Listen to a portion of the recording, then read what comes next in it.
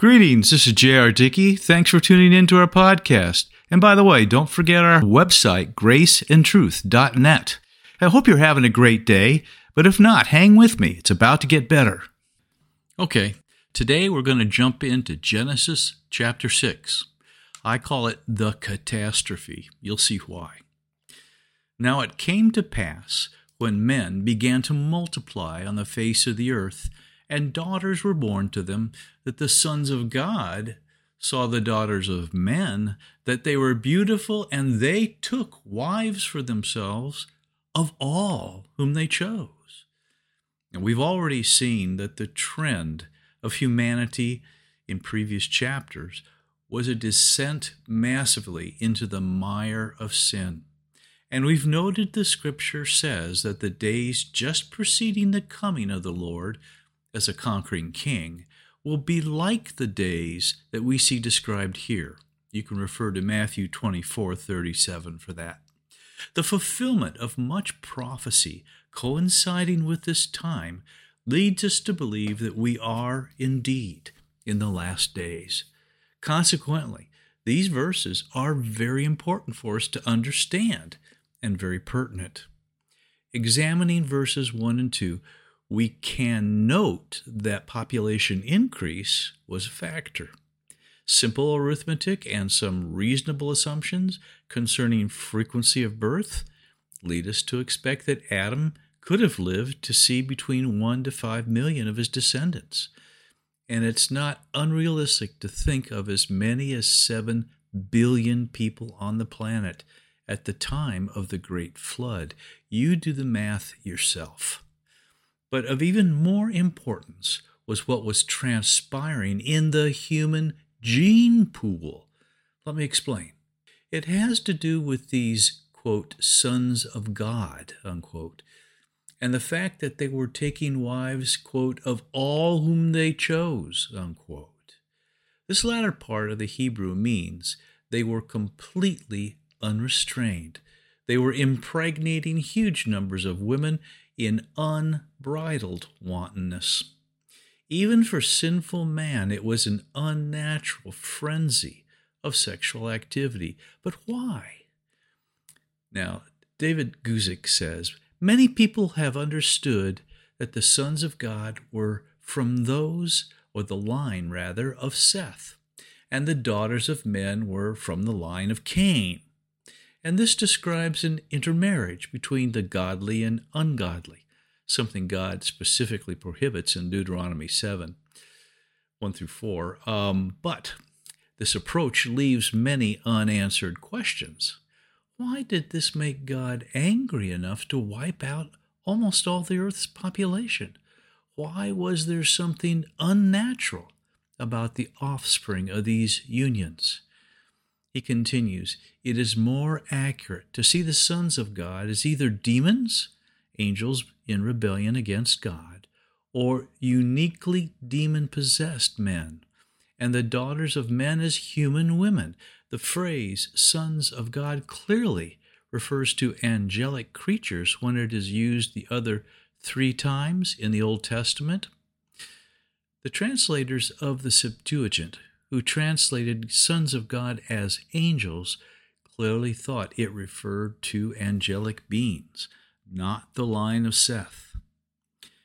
Now, in the book of Matthew, Jesus clearly said that in heaven, the angels do not have sexual relationships. So, do we have a conflict? I don't think so. In the book of Jude, we read, quote, the angels who did not keep their proper or own domain, but left their own abode, he has reserved in everlasting chains under darkness for the judgment of the great day, as Sodom and Gomorrah and the cities around them in a similar manner to these, having given themselves over to sexual immorality and gone after strange flesh, are set forth as an example. That's Jude, verse 6 and 7. So again, in heaven we know that the angels have no sexual relations, but these angels left the heavenly realm, left their own domain, And Jude points out that it was specifically to engage in unnatural sexual relations. As a consequence, they were imprisoned in chains of darkness in what is called the abuso, or the abyss, the bottomless pit. These are the worst of the worst, the kind of demons even the demons don't want to be around. Recall the story of Jesus' encounter with a demoniac legion by the Sea of Galilee. Legion was possessed of a horde of demons who, when they saw Jesus coming, pleaded with him not to torment them, and specifically not to send them to the abyss. Now, the bottomless pit is probably not a place anyone would want to find themselves, but I'm convinced that their real fear was to be in the presence of these especially nasty spirits. We don't need to fear them, however. Quote, "For Christ also suffered once for sins, the just for the unjust, that he might bring us to God, being put to death in the flesh, but made alive in the Spirit, by whom also he went and preached to the spirits in prison, who formerly were disobedient, when once the divine longsuffering waited in the days of Noah, while the ark was being prepared." That's 1 Peter 3. You can also see 2 Peter 2. Jesus told them, "Hands off my people. I've paid the price for them, and I'm giving notice. They are off limits." But why, if they are already in chains, would this be necessary? Well, we are told in Revelation that these beings are let out of this prison for a season during the Great Tribulation. That's in Revelation chapter 9. And they are truly hideous. It says that because of them, men will seek to die to escape their torture, but will not be able to. Another reason you don't want to be here during the tribulation. But if you are, friend, turn to Jesus.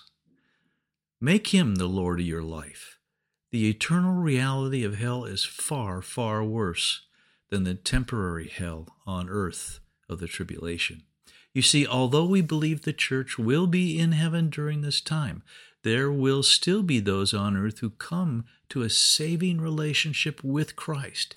It's quite likely they will be martyred for their faith, but many will indeed gladly hug the cross. From the book of 1 Enoch, which is not inspired scripture, but still may contain some accurate accounts, it says, "And it came to pass that the children of men had multiplied, that in those days were born unto them beautiful and comely daughters. And the angels, the children of heaven, saw and lusted after them, and said to one another, Come, let us choose wives from among the children of men, and beget us children. Well, they took unto themselves wives, and each chose for himself one, and they began to go unto them to defile themselves with them. And they taught them charms and enchantments. They became pregnant, and they bore great giants. And there arose much godlessness, and they committed fornication, and they were led astray, and became corrupt in all their ways. Again, thanks, David Guzik, for that. All this begs the question, why would Satan send his angels to intermarry, either directly or indirectly, with human women? Let's look at the next two verses for the clue. And the Lord said, My spirit shall not strive with man forever, for he is indeed flesh. Yet his days shall be 120 years. There were giants on the earth in those days, and also afterward, when the sons of God came into the daughters of men, and they bore children to them. Those were the mighty men of old, men of renown. I believe it's possible that Satan was trying to pollute the gene pool of mankind, to introduce a genetic virus that would make the human race unfit for bringing forth the Son of Man, the seed of the woman, the Messiah promised in Genesis 3:15? If so, he nearly succeeded, for the human race became so corrupted that God had to clear the slate and imprison the rebellious angels. For some people, this is hard to believe, perhaps because it's difficult to accept anything supernatural. But keep in mind, it was hard for the people of Noah's day to believe a worldwide flood was coming. It had never even rained, let alone flooded. That's why it's so important to draw conclusions from the Word of God, rather than depending on your own frame of reference. That is, what's comfortable for us to accept intellectually. Now, that's not to say our intellect is less important. Part of our relationship with God is fundamental. But faith can sometimes compel us to believe in concepts that are beyond our intellectual understanding. Consider the Trinity, predestination, grace, and all that. Note that the Lord said His Spirit was striving with man. The Hebrew word for striving is a primary root and denotes principally to rule or to judge. But the sense we have here is of contending with man, pleading a cause. You see, there came a point when His long-suffering ended. However, I don't think it was a matter of God getting tired of presenting the truth or convicting their hearts, because He doesn't tire and never changes in character. Rather, there came a point when man's heart got so used to sin and so hard that it could no longer receive truth. It simply wasn't possible for it to hear truth or receive conviction. It was like the following passage in the book of Hebrews, which says in Hebrews chapter 3, "Therefore, as the Holy Spirit says today, if you will hear His voice, do not harden your hearts as in the rebellion, in the day of trial in the wilderness, where your fathers tested me, tried me, and saw my work 40 years. Therefore I was angry with that generation and said, they always go astray in their heart, and they have not known my ways. So I swore in my wrath, they shall not enter my rest. Beware, brethren, lest there be in any of you an evil heart of unbelief in departing from the living God. But exhort one another daily, lest any of you be hardened through the deceitfulness of sin." You see, man was self-destructing and deaf to the voice of the Lord. Of course, this sounds like today, right? Recent news articles tell of scientists who are trying to clone headless people in order to harvest organs. Meanwhile, Christians and other political prisoners in China are executed for the same purpose. Traditional families are disintegrating before our eyes, while homosexual couples are married by mainline churches. Children are murdered, raped, and prostituted in every major city. Nuclear arsenals are targeted at civilian populations. Television pumps out toxic imaginations on hundreds of channels in hundreds of millions of homes. Demonically inspired religions are rampant and have infiltrated every facet of society, even the church. Not a pretty picture, but indeed, it is a replay, if you would, of the days of Noah. Sometimes you just have to start all over, change the rules. That's what God did. And He did it in order to save man in the end. How ironic that in order to save man, He had to all but destroy him. But that can be the case sometimes with the individual as well. Many years ago, I heard this story from a pastor I knew, and he knew this young man named Steve, who was a really outstanding athlete, a pole vaulter. And he was one of the world's best, and in the prime of his life, he was poised to set the world record. In preparing for an upcoming meet, he was jumping on a trampoline, and while doing a flip, came down hard on the metal bar which acted as the frame. He hit it with his neck and was instantly paralyzed, a quadriplegic. Some years later, this pastor recalled that he was invited to a conference along with many other young athletes and was looking forward to hearing this famous pole vaulter speak. The first night, the speaker didn't show up, and likewise the second. Well, the third night, however, a somewhat disgruntled crowd welcomed this man, Steve, who came on stage in his wheelchair and approached the microphone. It didn't take long for the crowd to still as he shared the testimony of his accident and apologized for the first 2 nights. He explained that oftentimes the pain in his body is simply too great for him to deal with. But what really caught their attention was when he explained the joy in his heart.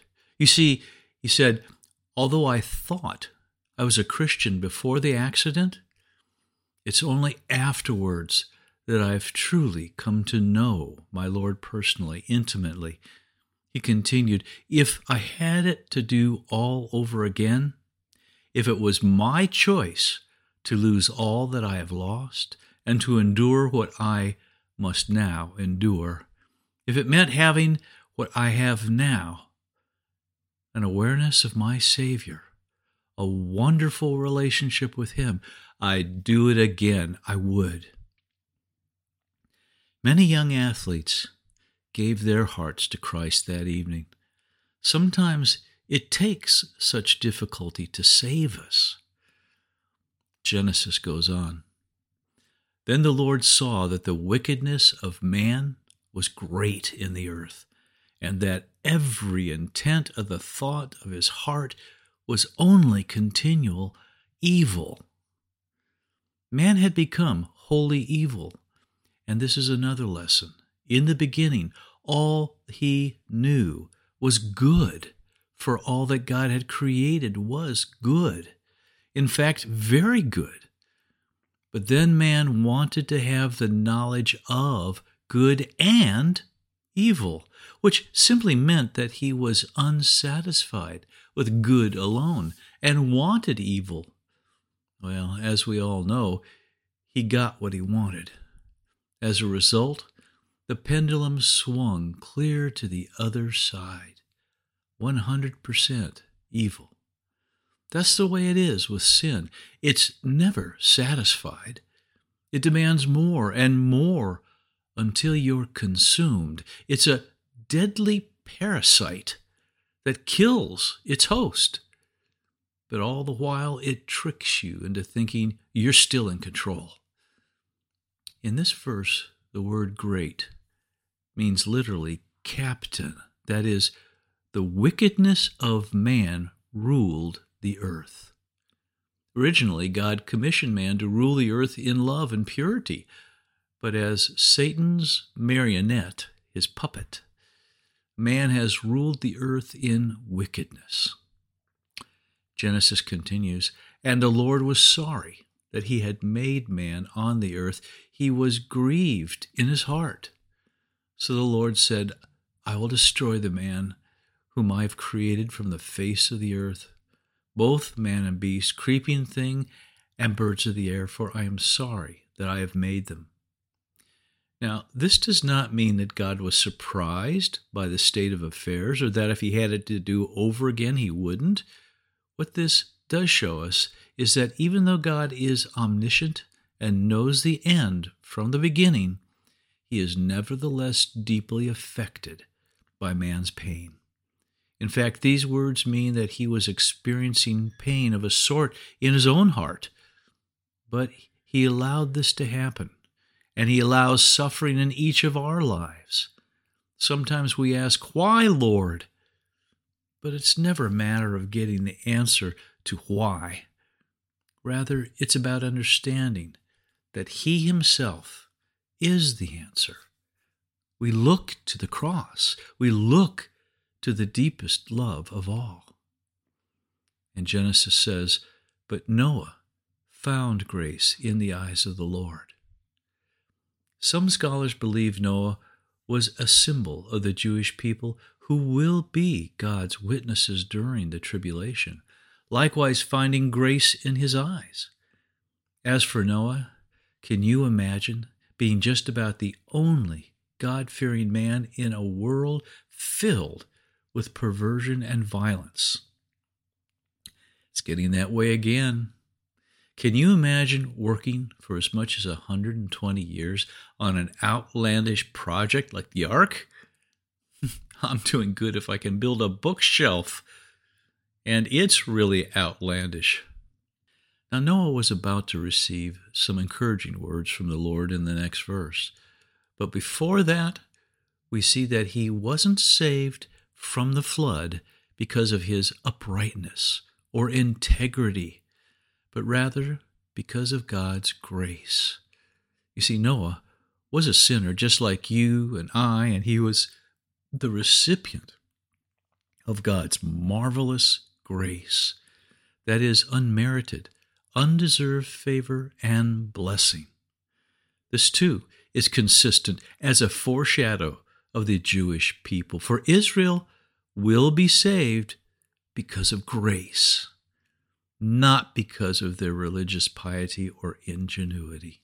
Now may the Lord grant you peace in the midst of any storm and faith to trust him. Look for our next podcast, and may you realize more of his grace today.